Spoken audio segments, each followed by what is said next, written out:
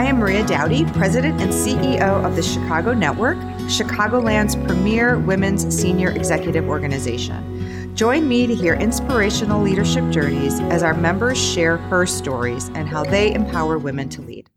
On today's episode of TCN Talks, I'm in conversation with Dr. Stephanie Pace Marshall, founding president and president emerita of the Illinois Mathematics and Science Academy, the nation's first 3-year public residential institution for high school-aged students academically talented in science, mathematics, and technology.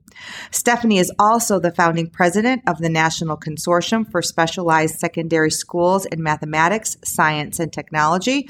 And Stephanie's got lots of other parts of her bio, which we will talk about. But we are so delighted to have you on today's podcast. Thank you so much for joining me. Delighted to be here. So, we're just going to talk about you. And I mean, I have done my research, as you know, that I'm very good about that. You're a pioneer. You're an author, educator, innovator, researcher, advisor, inspirational speaker, civic leader, global leader. I mean, I could literally go on and on and on. You have had the most extraordinary career in life. So I guess I want to start at the very, very beginning when we talk about your personal journey. And I want to start from Stephanie grew up in New York. Let's start from just your childhood. I know that you had a brother. You have a brother or had a brother. I had a brother. And you grew up in New York. So let's start from there. And I want to know about kind of what was young Stephanie like? Okay. I grew up in the Bronx and we moved to Long Island, as many families in New York did, to have their children experience the suburbs and get out of the city. So when I was 8 years old, we moved to a town called East Meadow in Long Island. So I had both the growing up in the city, going to art museums, going to concerts, all the things my mother would take my brother and I to. And then we moved to the suburbs, and that was a very different kind of environment. You talk about yourself being a child of the center. I do. And I love that imagery. Can we talk a little bit about that? Like, why do you define yourself that way? I think it goes back to a little bit about your parents. It does, but it's more the fact that I have always seen interrelationships, interdependencies, and connections. And in this center, I could weave as a child, and I still do. So I gravitate to putting things in a crucible, let's call it a center, and then seeing how they connect. Because the center is usually where the essence lies. The center is usually where the real story lies. The center is where you can illuminate what is unseen when it's not in the center. And I am always one looking for, what do I see that is not being named? What do I hear that is not being heard by most people? For me, most of that resides in the center. So a center has been the place of congruence, consonance, resonance, where things come together and I can weave them. Tell me about your parents, a little bit about your parents. My mom was a singer. She and her 2 sisters were part of a group called the 3 Little Girls in Blue. And apparently they were really terrific, and they got a contract for Vegas, and my grandmother said, absolutely not. So that was the end of that. I'll come back to my mom because she was so influential in me. I call myself the child of a child whisperer. So I refer to her as the child whisperer, and I'd like to come back and unpack that. She had an 8th grade education. When she came to this country, her parents were born in England. Then they moved to Canada, and then they moved to the United States, obviously New York. And my dad, he went to NYU. He was part of the Manhattan Project, so he was a nuclear mechanical engineer. And there were times that when my brother and I were very young, he was in Oak Ridge, Tennessee. I mean, the history of it's interesting to be born in 1945. I'm giving my age away, of course, because there's so much history that is interwoven with your own personal story. And we cannot forget that. I mean, when people tell their stories, they have to situate them in the time in which they were born and raised and became themselves or started becoming themselves, because it influenced you in ways you don't even discern because it's all around you. But that was a huge impact. I think he was very influenced by that. He was classified information. It was a different kind of life. He led partly a secret life and then our life. How temporal? I mean, like as we're talking about this, the movie. I think the Oppenheimer movie comes out tomorrow. It's coming. Yes. Yeah. So I'll be really curious to talk to you. I suspect you'll end up seeing it, and I would love to have a separate conversation with you offline about what you think about that. It's kind of unusual too, right? I mean,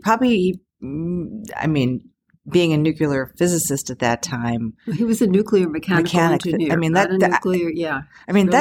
I'm probably like a handful of people at the time, so it's a very interesting. It was a massive national effort, though. Yeah. So there were a lot of people, but. And how did they meet? Do you know how they met? I'm curious. I don't. I don't. The only part of the story I know is that she was engaged to someone else, and when she told my father, he started to cry uncharacteristically and said, "I always thought you would marry me." And that was that she broke up with Victor and that she married him. Oh, I love that story. So it was one of those, then that's the only part of the story I know. I don't know anything about their life before just that I knew they were very much in love with one another. What were your hobbies when you were young? Between having your mother who is a performing arts person and then ultimately being an educator and your dad a scientist, I can only imagine kind of what your hobbies were. But what did you like to do? I never thought of it as having hobbies. I have written about this in my memoir in terms of how, what were the roots of me becoming me? And my mother had a penchant for anything Oriental, Asian. And so the wallpaper in our apartment in New York was bright red but enormous flowers. And she would wake us up in the morning, my brother was 2.5 years younger, for us to attend what I started calling Mommy's Wallpaper School. And it was every day, and we had to be on time, and she could teach everything with flowers. These huge flowers on the wall. So I learned, it was such a joyful experience, and I credit that with, this is what learning is. Even though I called it Mommy's Wallpaper School, it wasn't school, as I then experienced later, but it really, it started seeping into my psyche. This is how you connect to learning. So I just couldn't wait to wake up and go to Mommy's Wallpaper School. And I thought the flowers were my friends. And she said, yes, they are, but they're also your teachers. Remember, the flowers are your teachers. So fast forward when I start examining the science of living systems and ecosystems and saying we have to design human systems to reflect the science of living systems. Flowers are my friends. I mean, it wasn't a stretch. So little in my life was a stretch for me as I see the roots that were planted and watered with such fidelity as I was growing up. How beautiful. How beautiful that you can reflect back and see the connection and the roots and the start. She was, and I remember now, I'm fast forwarding that, I intended to be a surgeon and a theologian. And so I went. Nice combination. That was a combination. Healing body, mind, and soul, right?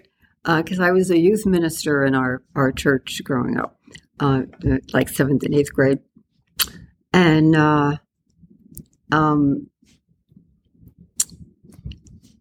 so I went to a college that had both of those as majors. And then my father died, and I came home. My mother said, "Well, you need to come home. Your brother's heart is broken, and we need you."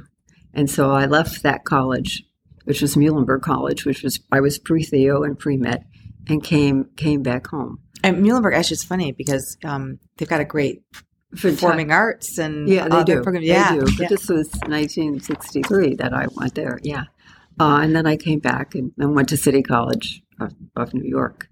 But the roots that she planted as a teacher.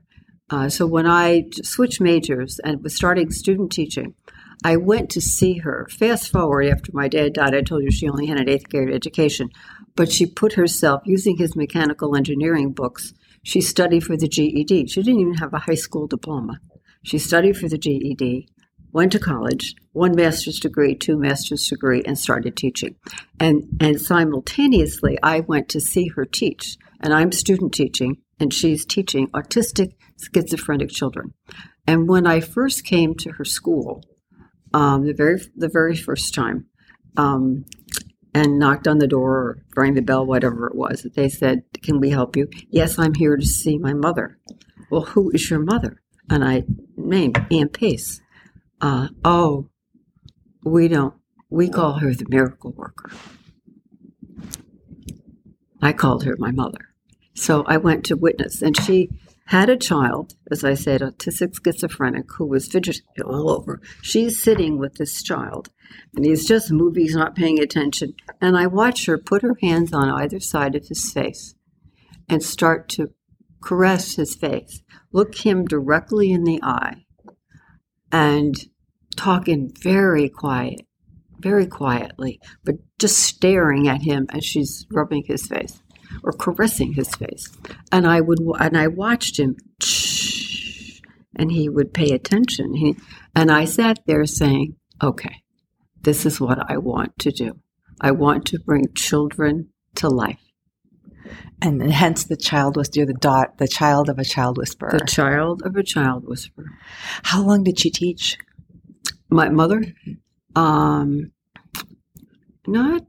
too long. Not too long. I don't even know. Yeah. Probably 10 years or so. And when did she pass? Like, I'm trying to figure out when she passed and what 96. She was able to. Oh, so she saw you in the work that you had done. She saw me get my PhD. She saw me at IMSA. Yeah, she did. And she always had a prescience about me. Yeah, she said to me, "Ben, when I was little, she kept things that she wrote about me, which was such a gift as I was going through lots of, photographs, but I would have her written things. And she told a story of watching me on the playground.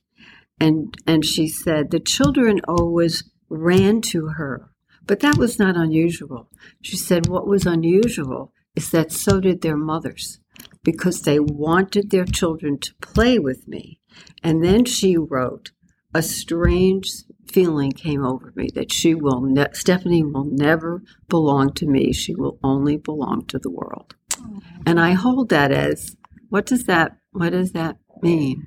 And I do want to come back to this idea of storytelling, because you are a storyteller, but leaving notes and messages to your children and your grandchildren, because I just think, having read the letter that you wrote to your grandchildren back in 2006, and when you read that and reread your 10 basically, I'll call it pieces of advice.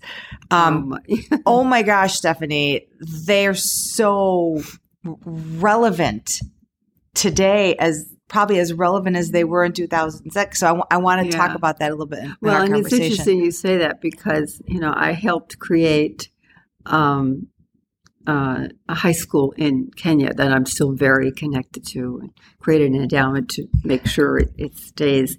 And they had asked me about a couple of months ago to give a commencement address and to give advice to the graduates. And I said, I don't do that. I don't give advice because I have no idea what you need to do. I have no idea what your life is. I have no idea. But I will give you, I'll share things I think you might want to think about, and we'll call it unadvice. I'll give you unadvice. And I went back to that, what I wrote to my grandchildren. I said some of those things, but then I added, and I got a video back from them. Apparently, the children who are, graduating from high school, started talking about the unadvice. And they made videos of which one of those attributions they wanted to live into. And it was, I sat there weeping, thinking, how fortunate am I? Oh, how beautiful. It was really, and this, I remember this one young man, and they call me grandma. Which is also lovely. And he's standing there saying, be the light. I want to be the light. Well, what if everybody in the world had just a smidgen of that? What's one thing I could do? Be the light. When you step into a room, be the light. I love it. No, so that's how beautiful. How special. So it was a great gift. But then when I heard him, I go back to, you will never belong to me. I can trace, one of the gifts of writing a memoir is the threads that I am now weaving together. So, and living systems, because it really is. Living system. It is. It all is interconnected. Without question, it's all interconnected. There's a poem that when it was first sent to me after my husband died, a friend of mine sent it to me, and I read it and said, not possible. It was by William Stafford, and it was called Assurance. And there was one line that was like a dagger, not in a bad way, but it pierced you. Yeah. Pierced. And it was, you were aimed from birth. You will never be alone. And I read that over and over and over, and I said, not possible. And then I spoke to a colleague of mine, a friend who's been a dear friend, Margaret Wheatley, with whom I was introduced to Living Systems in 1991 when I read her book. And I said, that's not possible. And she said, why do you deny who you are? And that was another dagger. But I have, as I keep writing and going back and weaving, I can, it's not making an argument. I am more at peace with the concept of being aimed from birth.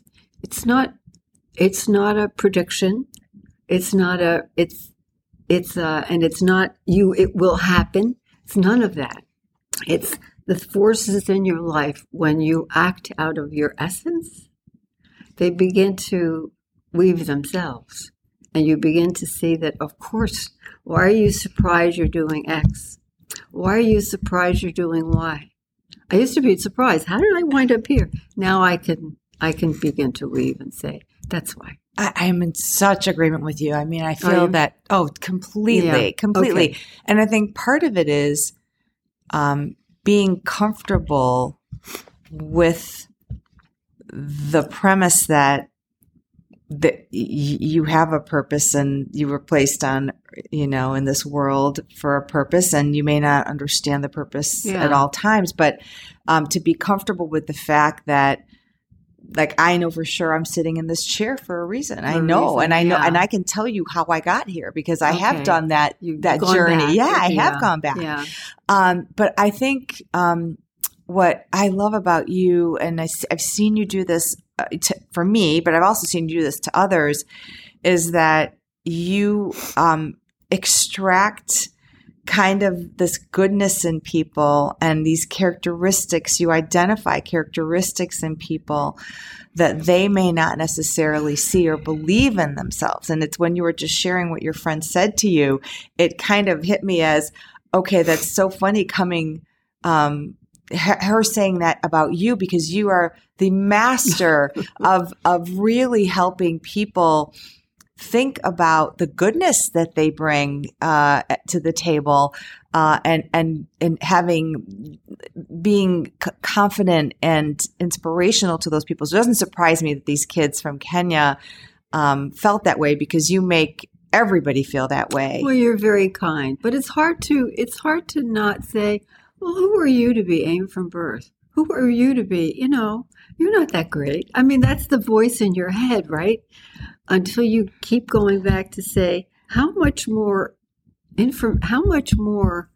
affirmation about certain things do you need? Why is it so hard for us, in this case me, but I think it's hard for many of us to accept the gifts that other people see. Why is that so hard? Yeah. And so I'm getting closer to that.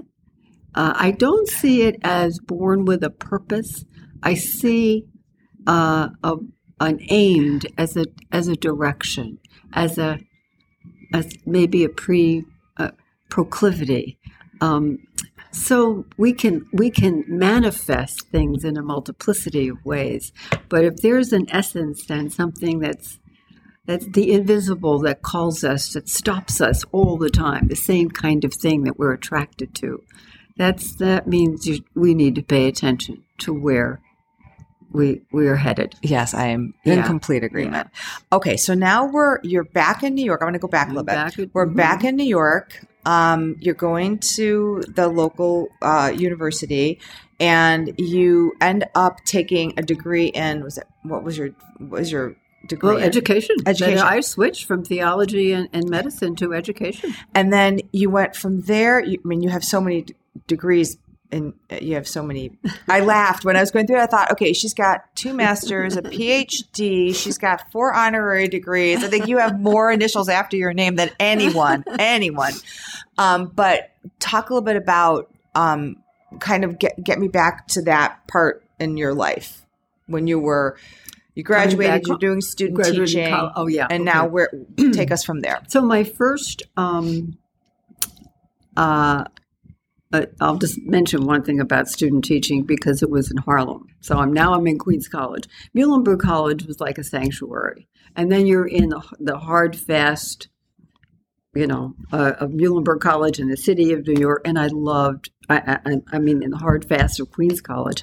And so my student teaching was in Harlem. And I saw for the first time the damage and the wounding of children who are not only not seen, but are not seen for anything, but are so invisible that the only response that some people see to them is punishment. And so it was a 6th grade class, and they acted out all the time because the teacher literally hated them. You could tell, of course. And so the punishment was walking up 8 flights of stairs. This was an 8-story building. And I walked with them. Why are you walking with us? Because I'm part of this class. It's like, really? So we'd walk up and down the stairs. When the teacher got sick, they couldn't find anybody to come in. So I took over. And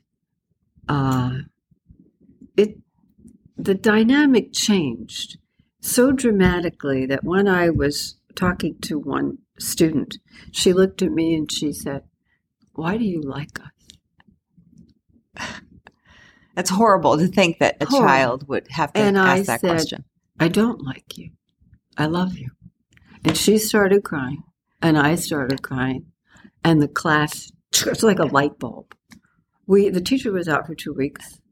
And then she came back, and the marching began again. So I was so reinforced with going back to seeing my mother, listening to children. And then when I started teaching, for 7 years, I taught elementary and middle school, and I literally almost lost my job every single year, because I was the title of my memoir is Upstream, Knowing I Have Wings. I was upstream every moment because my work was with the children. It wasn't with the rules. It wasn't with the union. It wasn't with the superintendent. It wasn't with anything. And of course, this was a time of great turmoil in the country in the 60s. And we took a lot of chances, but I learned a lot of things just by listening to the kids. So I was, to your previous point, began seeing what most people didn't see, and hearing the unheard, the unspoken, and seeing the unseen. And I would just name it. And that's what I worked with the kids. And they responded. So did you end up getting a permanent position in that part of New York, or were you? No, I taught, I didn't teach in New York. I taught when I moved out to Illinois. After I graduated from Queens, then I moved to Illinois, and I taught in Alsip, which was a very, it was a difficult time because it was more depressed, kind of suppressed and very manufacturing community. I would call it race. There isn't a way to make in that period of time. Yeah. Tell me, where did you meet your husband? Robert, I met in Naperville. He hired me. So you hadn't met him by the time when you moved to Illinois. You had met him? No, I didn't meet him until I came to Illinois and started working. Yeah, and then as I was working as a elementary and middle school teacher, a company approached me and said, "Would you become our national strategic planner?" Yes, and will you work? Looking at trying to work with school districts and selecting textbooks. Yes, but I was still teaching. And Bob was then the associate superintendent of curriculum and instruction in the Naperville Public School District. I love it. And we started working together. And so he was truly your partner in every respect. He was truly my partner. I love it. So tell me, you ended up in Alsop and you were teaching just regular school, or had you gone to administration? I taught 5th and 6th grade, and then I taught middle school. And then I started saying, I think I can do much better for the children if I'm in administration, because then it just wouldn't be one classroom. Then I would be responsible for the narrative that would happen in the school district, and that's what I committed to. And let me just talk about this for a second. Like, was this common for women at that time? I mean, to want to go into administration? There weren't very many, and certainly when I became superintendent, that was unheard of. Yeah, were you the only female superintendent at the time? Oh my gracious! Yeah, as far as I know, that was very rare. Yeah, and that was in Batavia. So I was associate in Naperville, and then I became superintendent in Batavia, which is how I met Leon Letterman and how the Illinois Math and Science Academy had its roots, I guess. Did you ever? So you left the classroom. Did you? I mean, I just think of you as always an educator, regardless of whether you're in the classroom. Oh, was that? That's right. That's true. No, I think, but you stopped actually classroom teaching. And did more of the administration. Tell me, like, when you got into Batavia as a superintendent, what were you most surprised by? The narrative that they told themselves about themselves. That when I would say, what would happen if? What about if we did so and so? Oh, that we would never do that. That wouldn't work here. And I have always, I didn't know this, but again, when you're writing a memoir, you begin to you name patterns, not just recognize them. I lived in, or still do, live and navigate within 4 domains of time or realms of time. 4 now, which is the present, mystery, and still possible. And I navigate those seamlessly. Are you realistic on the still possible? I have no idea what realistic means. Possible means possible. I don't cut off anything because we have no way of knowing. Once if we if we understand the interconnectedness of anything that's alive, living, all bets are off. Once you put something in motion, we have no idea where it's going to go. That is your true innovative spirit, without question. I love it. I don't, yeah. I mean, I have,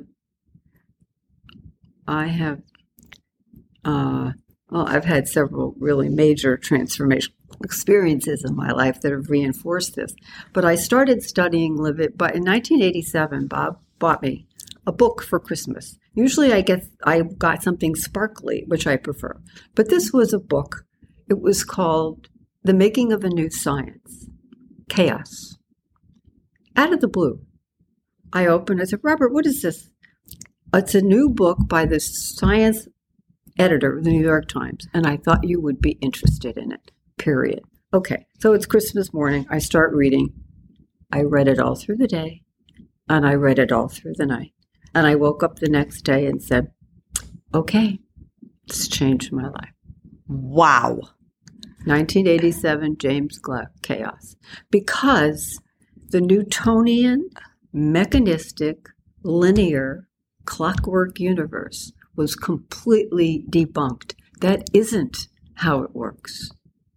And so chaos and complexity was looking a fundamentally new narrative about the way the world works and fundamentally new lens through which we see our relationship. And I remember saying, well, if science could change its mind, certainly we can. And I re-entered IMSA with a new lens.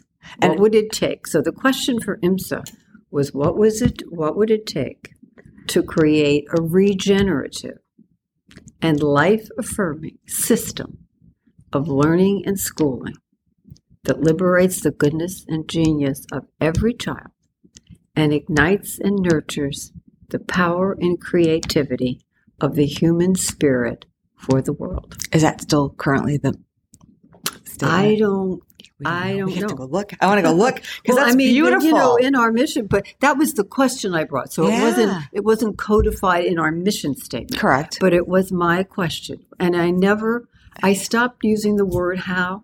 You know, people say, well, how will you do that? I don't have a clue how to do almost anything, but I do have a sense of conditions that need to be created to make something more likely. And when I have worked with people and talked to people and whoever they are, teachers, it opens space in the room because no one knows how. You feel dumb when you say, how do you do that? And you don't know. But if you say, well, what conditions would you have to create to make something more likely? Well, if we did that, okay. If we did that, maybe that, okay. And then you're looking at space that's so much bigger than we have ever imagined, which makes so many more things possible. Yeah, it's how think tanks operate. Exactly right. It's how think tanks operate. Yeah, exactly. Which I think is a testament to the importance of diversity in a room, right? Absolutely. And all the things. And you were on that cutting edge way early. Talk about, so you were in Batavia. And I know there's a history about ISMA, and we don't have to talk about any of that because I know there was lots of, the fact that it even came into an existence is a story in and of itself. Yes. But tell me how you were tapped, and then what the considerations that were going on in your mind about whether you were going to come and help found this organization. Well, so I had been on a narrative. First of all, I started with my mother's school, right? And I began thinking, and so I'm weaving all along. And I started doing, with the faculty and staff of Batavia, we started doing some really very unusual things. And I became then very connected to the business community and the science community within Batavia and the Fox Valley. And of course, Fermilab is right there. And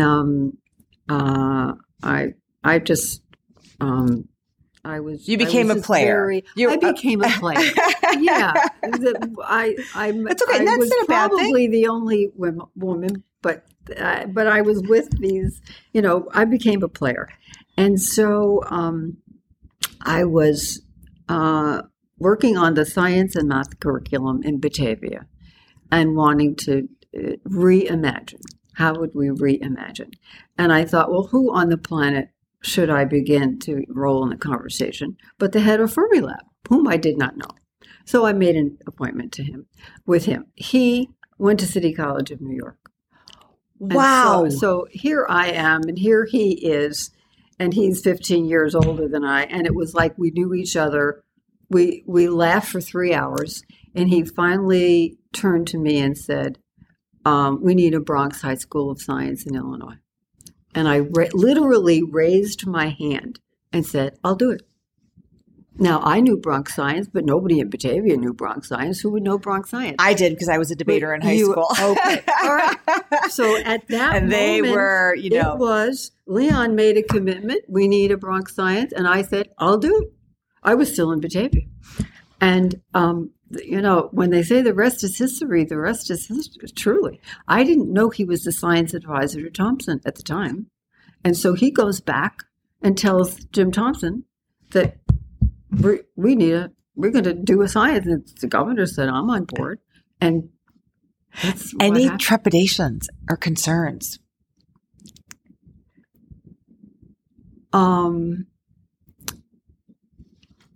Well, I would say everything and nothing. You had to get a faculty. You had to find a location. It was so being a new. Residential location with kids. Yeah. I mean, but the cadre of people that I had been connected to in the Fox Valley, the scientists and the politicians, Denny Hastert was there at the time. I mean, I was in such a web. We were all together that the idea captivated people. So people just step forward and say, well, I know that person. I can make that happen. And I'll talk to Thompson. It just took on a life of its own in a way. And so the superintendent of the school district in Aurora said, I have a building we've just built. The enrollment didn't materialize. And so this is a brand new high school building. The state of Illinois bought it. I didn't know that. Became the that. Illinois Math and Science Academy. It was Aurora High School before they built they took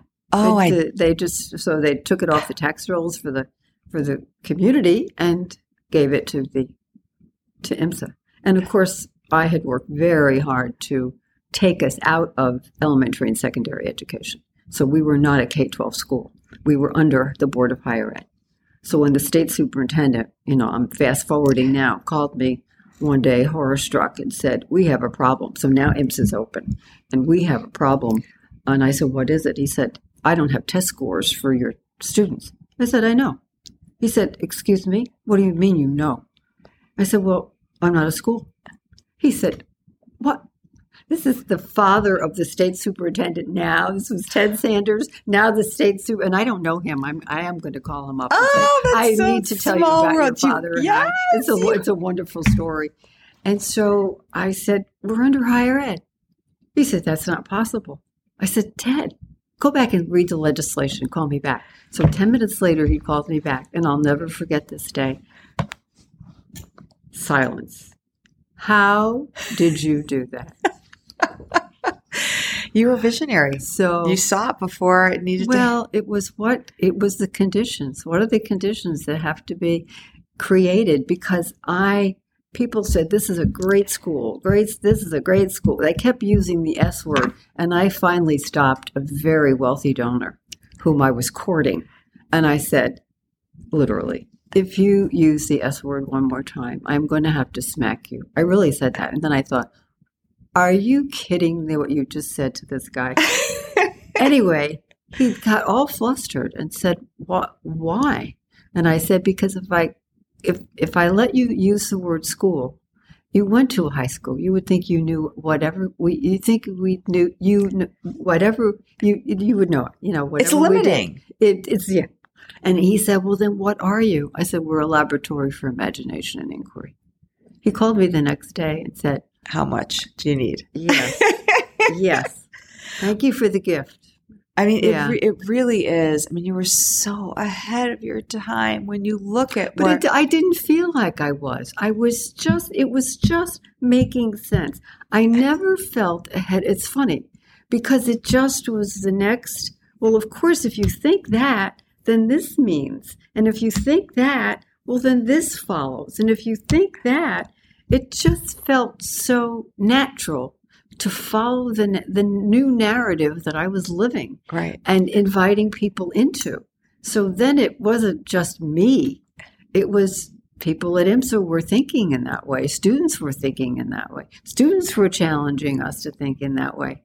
And that's where students want to be now at any institution that they're in. And actually, forget about institutions, in any environment that they're in. That is how you make that connection with students. I think I share with you that my kids were Montessori kids through seventh grade, and it was they didn't. That wasn't a school they went to. It's not where they went to. It was more of a laboratory for imagination and learning. But I think. It definitely, I mean, you were ahead of your time in terms of the language. I know you doesn't seem like that to you now, but I mean, that's the nirvana of where, education is when you think about it. Well, I clearly brought in the sphere that I was working with at the time, and now I just do it in my writing and other things, the notion of moving from a mechanistic linear system, which is how schools are organized, into life. What are the dynamics and principles of living system, which is what the Power to Transform was about. Perfect segue, because that's what I want to talk about. So the book was, all right, if I'm going to give people tools, I have to explain as clearly as possible the principles and dynamics of living systems. And so I created a framework, and that framework actually came from the most transformative experience of my life, which was the outback of Australia. Tell us about this. And that was, I received an invitation in 1997 out of the blue. Didn't turn out to be out of the blue, but when I got it, it was out of the blue, saying, come to sacred Aboriginal ground to see if Western leaders and Aboriginal elders could together create a new, more sustainable human story for the new millennium. That was the exact wording. And I read it and thought, what in the name of heaven is this? Aboriginal elders going to the... So I looked at... Bob was not home, which I was very glad. So I started Googling where we would go. Here's the itinerary. And I became terrified. I mean, literally terrified. I was out of shape. Scorpions, poison snakes, flies that descend and go to every opening in your body. It was terrifying. But I knew I had to decide myself, and because if I showed it to Bob, he'd say, this is insane. You can't, this is insane. You've done dumb things, but this would take the cake. Do you have children at this point? I don't have, it's only his children. Oh, his kids, okay. Yes, he had been married before. So I decided that it was one of those prescient things. I had to go. I had no idea why. And I understood after I was there that it was the new, more sustainable human story for the new millennium. And that was exactly what I had been weaving my entire life within the context of learning. But the new learning story was the new, more sustainable human story. And of course, 97 was only 3 years from the new millennium. So I went there, walked song lines. And when I came back, the Power to Transform became the new song line for learning and schooling. And that's what I wrote about. I explained a song line. I explained how elders, the power of an elder to change a narrative and what happened in Australia. And then I began working in Australia. So my life became very woven. How long were you there? Just 2 weeks, but it was, you're sleeping on the ground. There's wolf spiders that are as big as your hand. The science team at IMSA found the ugliest acrylic paperweights they could find with scorpions inside a paperweight, and they'd put it on my coffee table and say, all right, you're going to be seeing these. You better get used to it. Oh God, they're terrified. I'd come into my office, walk around my coffee table and sit on the table, not even want to look at these things. But truly, I mean, it was scorpions and snakes. How many people were with you for this Incredible opportunity. About 12. That's it? Oh, yeah. Oh, it was okay. So how did you get Margaret Wheatley, who's the one who wrote Leadership in the New Science, who after I read it overnight, just like I did the first one, and I called her the next day. I didn't know who she was. I got her name from her publisher, got her contact from her publisher to say, I don't know who you are, but I'm coming to Utah. That's exactly how hello, my name is Stephanie. I don't know who you are, but I just read your book, and I'm coming to Utah. Great, she said. Huh. We're still very close colleagues. I mean, we still work together. And so it was her invitation. And the transformational thing that happened, it was a real epiphany for me. We actually walked songlines and actually witnessed the elder changing one. Talk about what that is for the people that may not know what a songline is. Pitjantjara Aboriginal culture goes back 80,000 years. And they believe that their ancestors started below the earth, telling stories, singing and telling stories. And then when they finally got tired or hungry, they would come up from the earth, but they would continue to sing the songs and in the cadence in which they created them as they walked the land. And as they did that, they were actually creating the landscape as they walked. So if they were singing a song below the earth, and there was a watering hole or there was a tree in a certain when they came above the earth and started singing the songs in the cadence, they would come upon a watering hole. They would come upon whatever it was that they had sung beneath the land, they would come to it on. And so there is no word for lost in Pitjantjara. So, because they could never be lost, because they could sing the map into being. And that, I held that as a construct to say, okay, I'm going to use a songline, which I deconstructed as a narrative. It's a story. A map, because when you walk it in the cadence in which it was created, it creates the land, and then it was a landscape. So story, map, and landscape.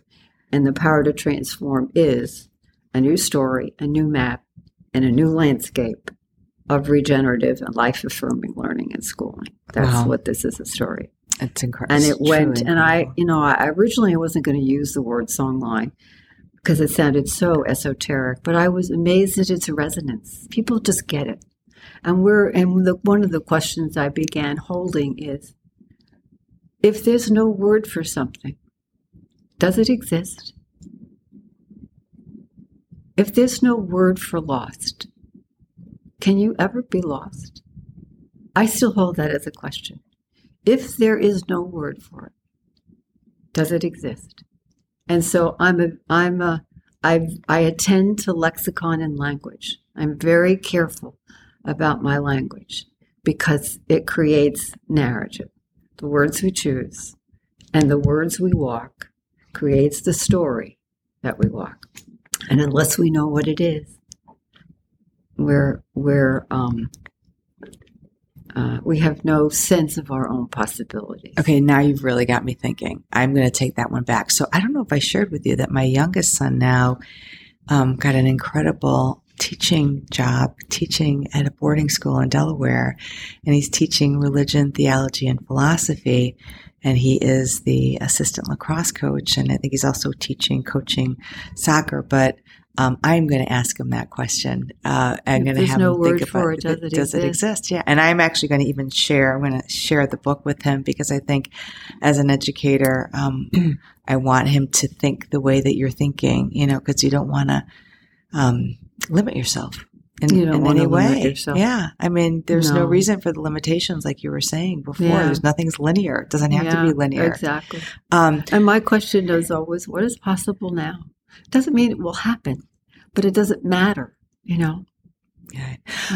So let's fast forward. You wrote Power to Transform. You're still at IMSA. What's the next big step? What's the next? You said there were two transformational. The Power to Transform came out in 2006, and I left. I stepped down from IMSA in 2007. I don't retire, but right. I knew that it was time. Just like my mother said, move it out into the world, belong to the world. So it went all over. Then I started. I know your global stuff. Let's talk about that a little bit because it's fascinating. Yeah. And I wanted to share with you because I don't think I've had this conversation with you in the past. I was privileged to attend several of the Clinton global initiative. I was at I was everyone that was in Chicago. I had the privilege of attending, and they were truly transformational for me. So when I saw that, I was like, "Oh my gosh, I haven't talked to you about that." But let's talk a little bit about how did you end up in the global space? Yeah, because it went. First of all, when I told the story of the Outback, that nobody was in that story. I mean, that was a very unusual. And so I got a contact from a woman in Australia. And then I got a contact from a very unusual family in Cape Town. And I started just connecting to people. They wanted to know how you bring now it was called the news story, how you bring the songline of the news story to life. And it was fascinating in Australia because no one had ever met an Aborigine. And at the time that I got involved, so this is around 2007, they were referred to as the stolen generation because they would take, the government would take their children because they're clear their families couldn't raise them, as the government thought, and they give them to white Christian families to raise. Wow. And that was still even going on later? Then, wow. Yeah. I think it was 2008 where the government finally apologized. And I was actually there. Prior to that, I had been invited. They created an initiative called Learning to Learn, and it was grounded in the power to transform. This was a government initiative, started in Adelaide. And I was there, and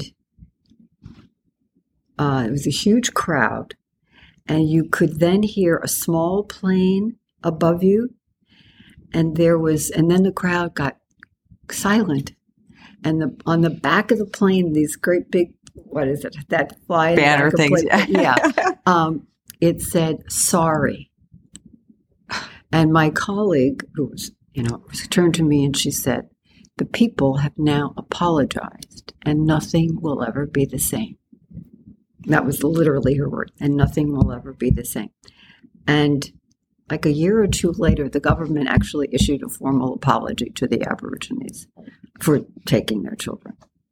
But that was a stunning moment. But she came very far in, I remember the headline. I didn't save this article. I don't know why. Or either I did, or I can't find it, or I didn't save it. U.S. educator criticizes Australian education. Well, of course I was. I was criticizing every education that was not regenerative and life-affirming, that was not grounded in the principles of living systems, and was not bringing students alive. Living systems thrive. Healthy living systems thrive and flourish. Do you have a big Those garden? are not words that we use in education. Yeah. Do you have a big garden? I have to ask you. The what? Do you have a big garden? Do you like to garden? No. I don't. I had to throw that in. So you stepped down. Let's talk about how did you end up in working in England, or at least being connected to the Royal Academy of Education, whatever I can't remember exactly the name. People that I would just meet. I don't want to say just along the way. People that gravitated to the news story. I mean, I just think there's a yearning. We know when something is toxic for who we are. We know when we don't know how to get out of it, but we know that when we're in it, we're not healthy. So there were people that gravitated to this. It's not the book, it's the narrative that was being offered, which is a narrative for all of us. When I wasn't making it up, I went to the natural world and simply translated the science. Well, these are the dynamics and principles of living systems relative to identity and I translated, what is nurturing in living systems, what is nurturing in schooling systems, I just made a one-to-one, which took an enormous amount of time because I had to have fidelity to the science because I was going to have science people read it to say, well, what is she doing? She's using a metaphor. No, this is not real science. So I wanted to make sure I was true. And then how that translates, what does that mean for the design of human systems? And so, I lost my train of thought. It gravitated to a lot of people who were looking for something to hold on to because they knew that the current system and design was so toxic, and it gave them a place. It was broken. I mean, in so some cases, I spent time in Australia. I spent a lot of time. I still do in Kenya and in Cape Town. So talk about how did you end up? How did people just contacted me? I mean, the people in Cape Town were just they read it, called me and flew in, and I met them in the Fry Foundation offices, and they said, we'd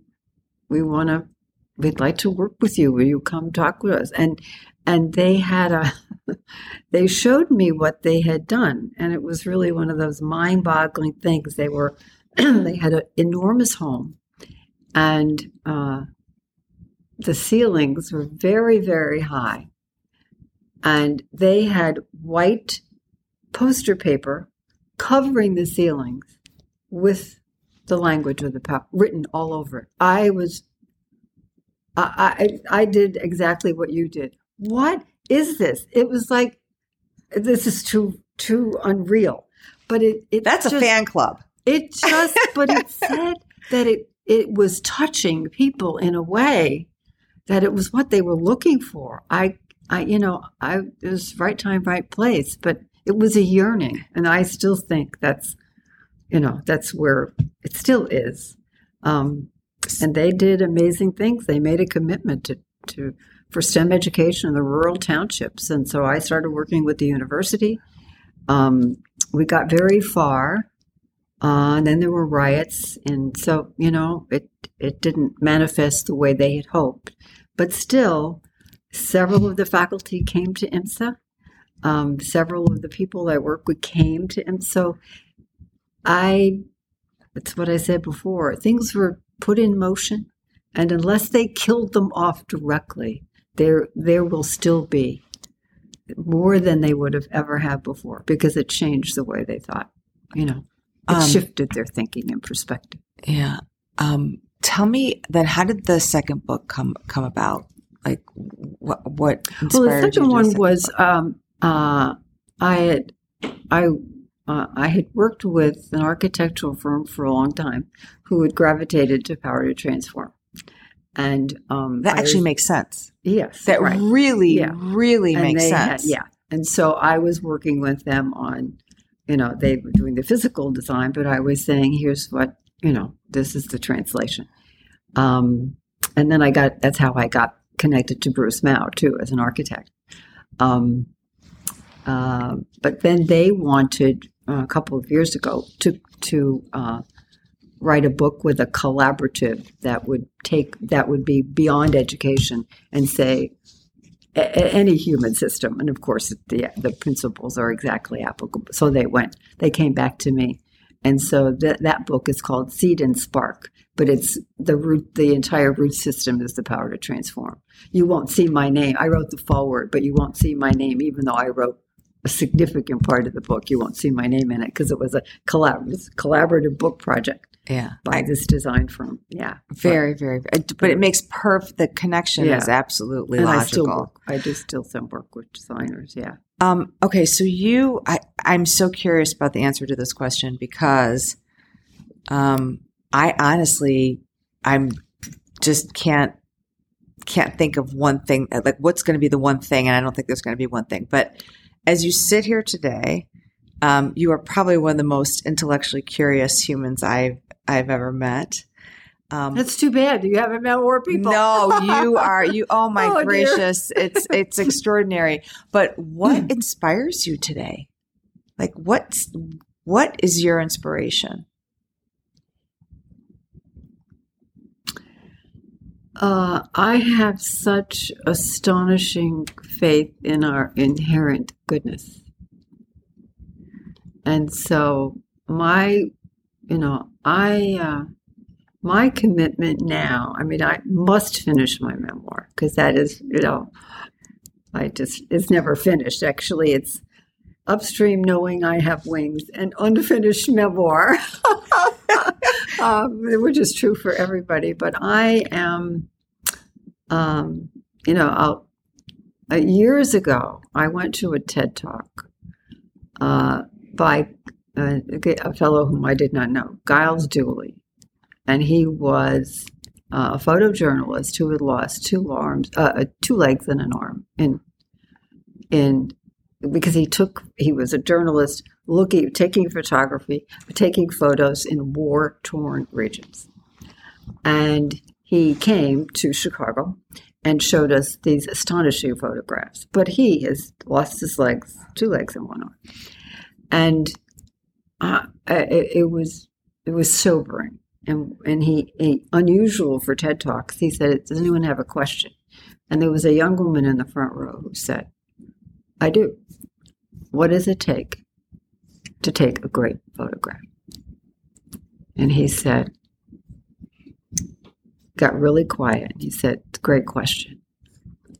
My answer is knowing where to point the camera. And I took that as that's what I do. That's why I can see unseen and hear unspoken. I have learned where to point the camera, and I name it. So when I'm working with groups and I'm listening to conversations, I will almost always, depending upon my sense of how the group is, what I'm feeling about the group, would it be helpful or might it be useful if I named what I hear but you haven't said, and I name what I see but you're not seeing? Would that be helpful? I don't go in to say, let me suggest I have some things to share with you. No. Would it be helpful if I illuminated some things I'm hearing that you haven't said and I'm seeing that you haven't articulated? And 99% of the time it'll be, people sitting back saying, oh, yeah, that would be helpful. And when I do, sometimes there are tears, sometimes there's confusion, it can be anything, but it totally shifts the space, totally shifts.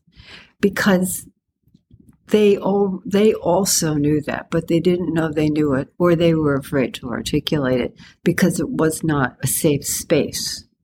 But I am able to create, not because I'm trying to design it, but just because it's what I see now. It is what I hear now. And so by naming it, I release them to enter into the same space that they are capable of. And miracles can happen. They don't even know it. But just that simple thing.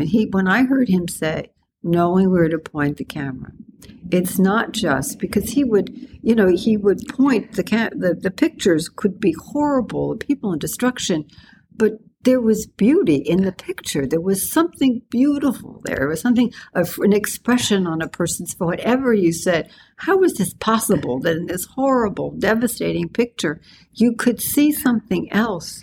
But only if you look for it and you point the camera in the space where it's there. And so that's my work now, pointing the camera and naming. I name and I point. And then I open space. I just think that's so beautiful. And the fact that you ask permission. Oh, yes. It's not my space, it's theirs. Which is really, really quite beautiful. I wish you could teach others to do that, because it would be so, think about it if we lived our life that way. That might be a challenge for the Chicago Network. I think there is an inherent capacity, but it's been so marginalized. It's not measurable. It's not fine. The way we judge and evaluate, measure, monitor success, I haven't talked about, that's a whole different we look for metrics and we look for, we have to step back to say, just leadership. I mean, you brought extraordinary insights and perspective and a very open heart. You opened space for the Chicago Network. That's been very palpable to me. And I think we could, these are conversations we could be in. People could be sharing these things, learning from one another.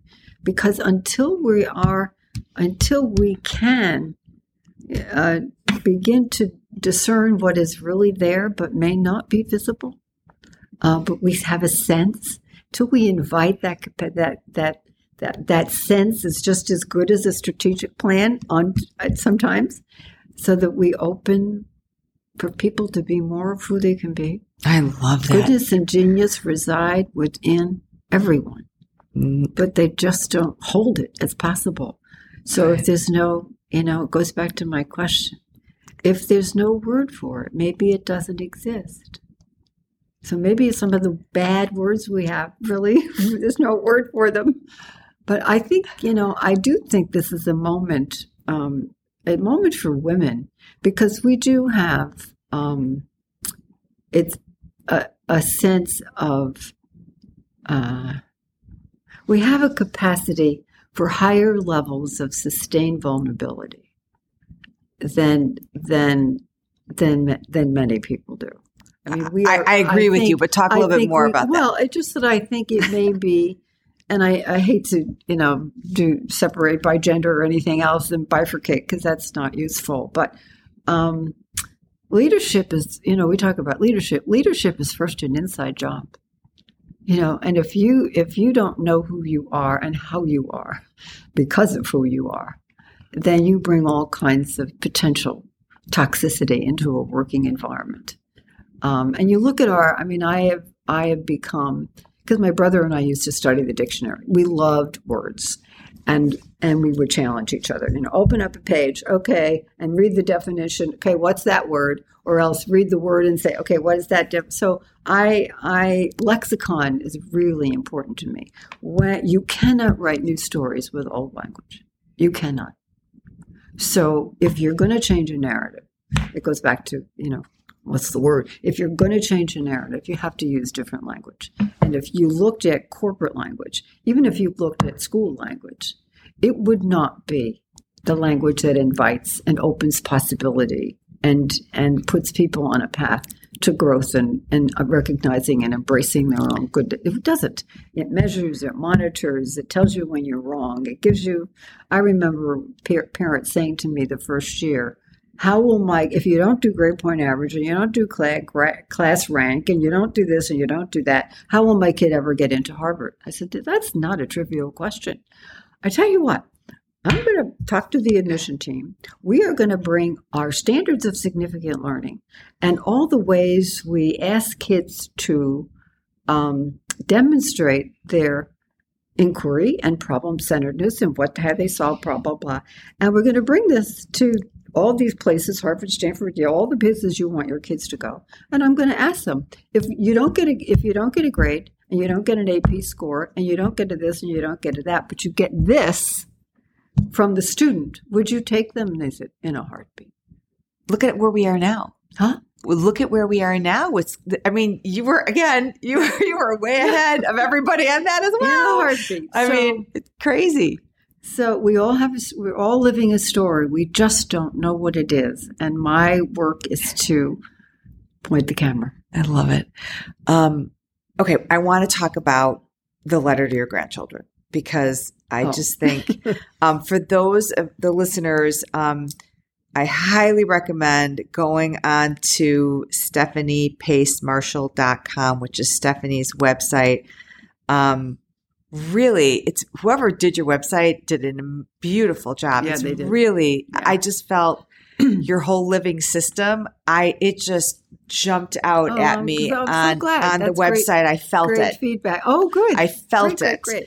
But you have wonderful insights in that letter. But you have these 10 basically pieces of advice, and I'm definitely simplifying it unfairly. But of these 10, and I am going to read these because I think they're just so crazy, powerful, and so relevant to the current existence of our society. But first one is slow down and learn something very well.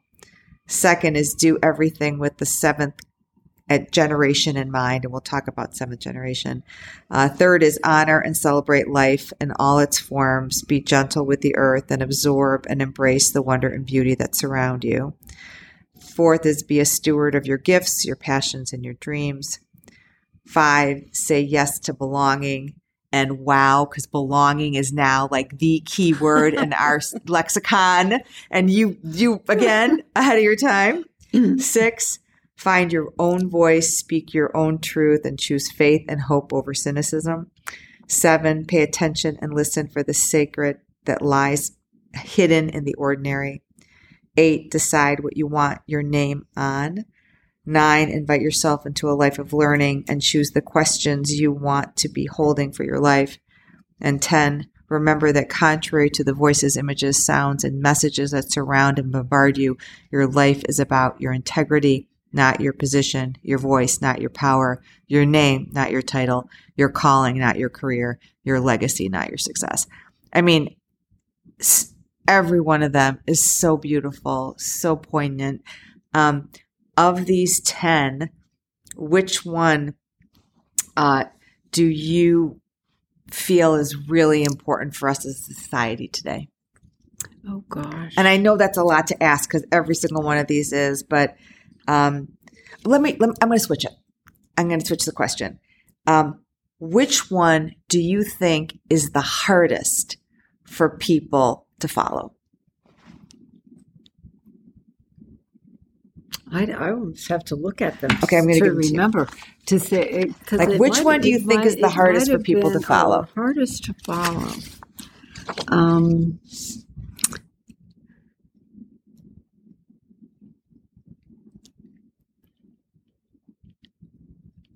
Find your own voice, speak your own truth, and choose faith and hope over cynicism.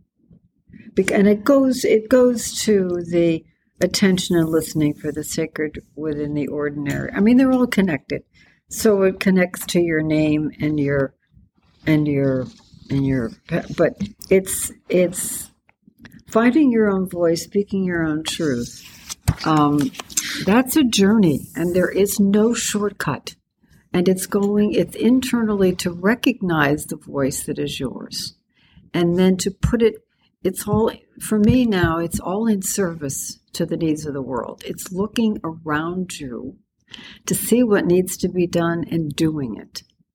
It may not be grand. It doesn't have to be. And it could be right. It's right in front of us. Just do what needs to be done. I rarely use the word hope anymore. I use the word intention. I use the word, sometimes I will say, you're leading a vowed life. And it's not religious, but I have made certain commitments and vows now to who I intend to be and who I am choosing to be in the world for this time. And I don't think we can get there until we have done some really serious internal work to find out what is it that really calls us? What is it that we really think our name is on? No matter what, we might not even understand why. Why did I go to Australia? I had no idea. But retrospectively, because I learned about songlines and I could tell a new story. It was my story to tell. Not my story, but it was my work at this moment in time to tell a new story. And how else could I do it? But I had to go back to the original storytellers to learn what a songline was. So I could come back and say, we need a new songline for this time. So I think it's really understanding your own voice and then owning it and putting it to work in the world. That is probably the most difficult because there are so many voices that tell us what we cannot do. and what is not possible. And the voice that's the essence tells us never put your name, never do anything that you do not feel your name is on. That's the hardest. As you look back in your life, and maybe you've hit this part of your memoirs, is there something that you wish you had done differently, or maybe not done at all? Or, and I'm saying this, and I know your answer is going to be, well, if you live in the possible, so there's your different temporal planes that you were talking about. So I'm guessing you're going to say no, but is there anything, like, as you've reflected, have you talked about any of that in your memoirs, of something you would have done differently, or something that you wish you had taken advantage of that you had not?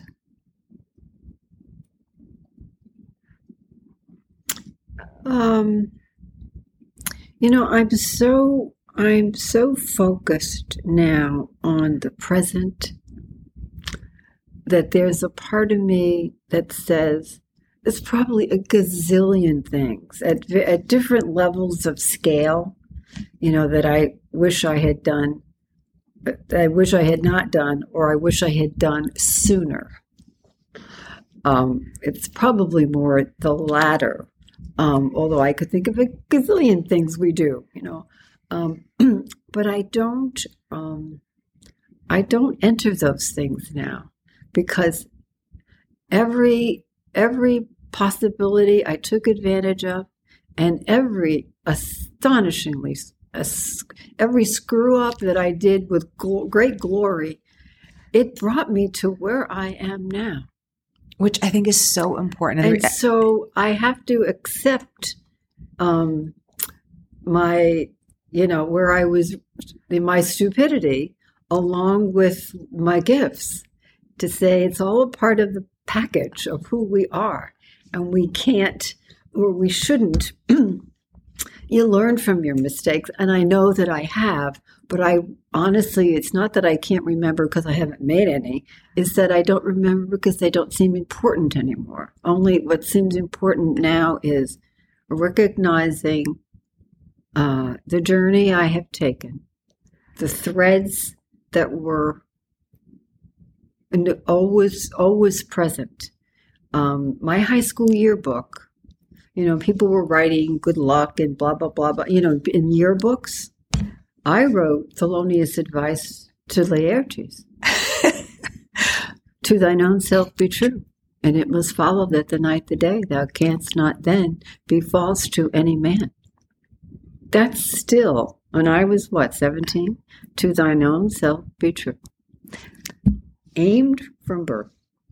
I have been following, now that I see it, I have been following a path, not a career path. I have been following a path that has manifested in a particular career. It could have manifested in another one. I still would have been me. So I'm not trying to avoid your question. I'm sure there are countless things, and now you'll have me thinking about them, and I'll call you and say, I knew when I screwed up in this particular time. Here's the reason why. You go ahead. Here's the reason why I think your answer is so, so powerful, because I want the people who are listening, who obsess and beat themselves up about all the mistakes that they make, and they go back and try to replay scenarios and they do all this, and it is so destructive. And I really did have a feeling you were going to answer that way. I kind of set you up knowing you were going to answer that way, because it is such a lesson for all of us to learn. And I really hope that those who are listening and have that tendency stop, and that they be present. And of course, we learn from our mistakes. Yeah. That's not what I'm suggesting, but it's to be living in the past is not living. No, it's not.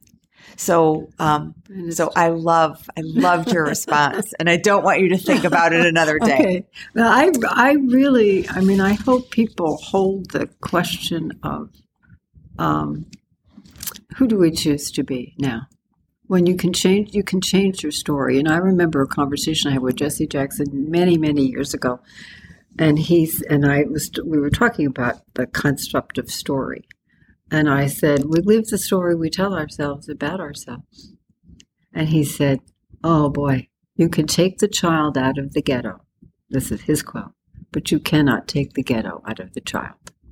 And that's the responsibility we have. Because everything I do, I filter at some point through the lens of what are the children noticing we do? What are the children hearing that we do? What are we inviting the children into? What are we not inviting them into? Carl Sagan, when I invited him to IMSA, he gave a brilliant talk on the science. But then he said, dreams are maps. It matters what those visions are. Sometimes they become self-fulfilling prophecies. So fast forward, I invited an artist to IMSA who spent a month, and she built a dream tunnel, an enormous dream tunnel that we could walk through. But dreams are maps. And how do our children know we believe that? Do we allow them to dream? Can they dream in places called schools? Can they dream in other places? I mean, how do we begin to tap into the astonishing capacity we have for what's possible and invite it? Because the other thing Sagan said is they are the cartographers of the human future. Our children are the map makers of our future. And if we don't attend to them, we're not attending to the future. Very powerful. Very true. Very, very true. Okay, I'm going to ask you one last question before we go into our lightning round of fun questions. I do have to, I want to make sure we touch on this because it's pretty extraordinary, but you have received numerous awards and recognition for your leadership, from the Distinguished Service Award from the U.S. Marine Corps, which is really interesting because I don't know anybody that's gotten that one, to your induction as laureate of the Lincoln Academy of Illinois, which is, just for those of you who may not be aware, the state's highest award for achievement that contributes to the betterment of mankind. Of all this recognition, of all of your successes, what are you most proud of?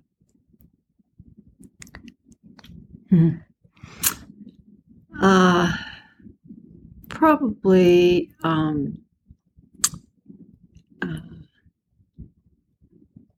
helping to manifest the Illinois Math and Science Academy because of the astonishing work that our children, who are now 40s and so, have done in the world. Yeah, advance the human condition was always our construct, ethical and creative scientific minds that advance the human condition. And when I look at what they have done, that's, if I had anything to do with setting that in motion and giving them the freedom to be who they were, and they are the greatest gifts. I love it. Love it. Okay. So I've been doing this every podcast. A very fun lightning round. Don't think too much about this. Few questions. Your first job. Oh, my first job. Let's see. I guess it was teaching. Yeah, I guess it first job? Like even when you were younger? I don't know. I don't think I even had a job when I was little. No, teaching. Okay. Yeah. Sounds good. Yeah, okay. Most memorable vacation. Oh, it has to be vacation or experience or what? Vacation. Vacation. Bhutan. Wow. Very. I was fascinated because I went there to see just what is gross national happiness about. Would you climb a mountain or jump out of a plane? Climb a mountain. What superpower would you want to have? Seeing the invisible, hearing the unheard. Last one. What brings you joy? Holding up a mirror and naming what I see in other people. I can assure you that brings joy to all those who are on the receiving end of that, because you have been kind enough to say that to me, and it's really meant so much. So thank you. Stephanie, thank you. From the bottom of my heart, it has just been so wonderful to have this conversation with you. That is all for today's episode of TCN Talks. The Chicago Network thanks you for listening. We appreciate you subscribing and reviewing the show. Please follow us on LinkedIn.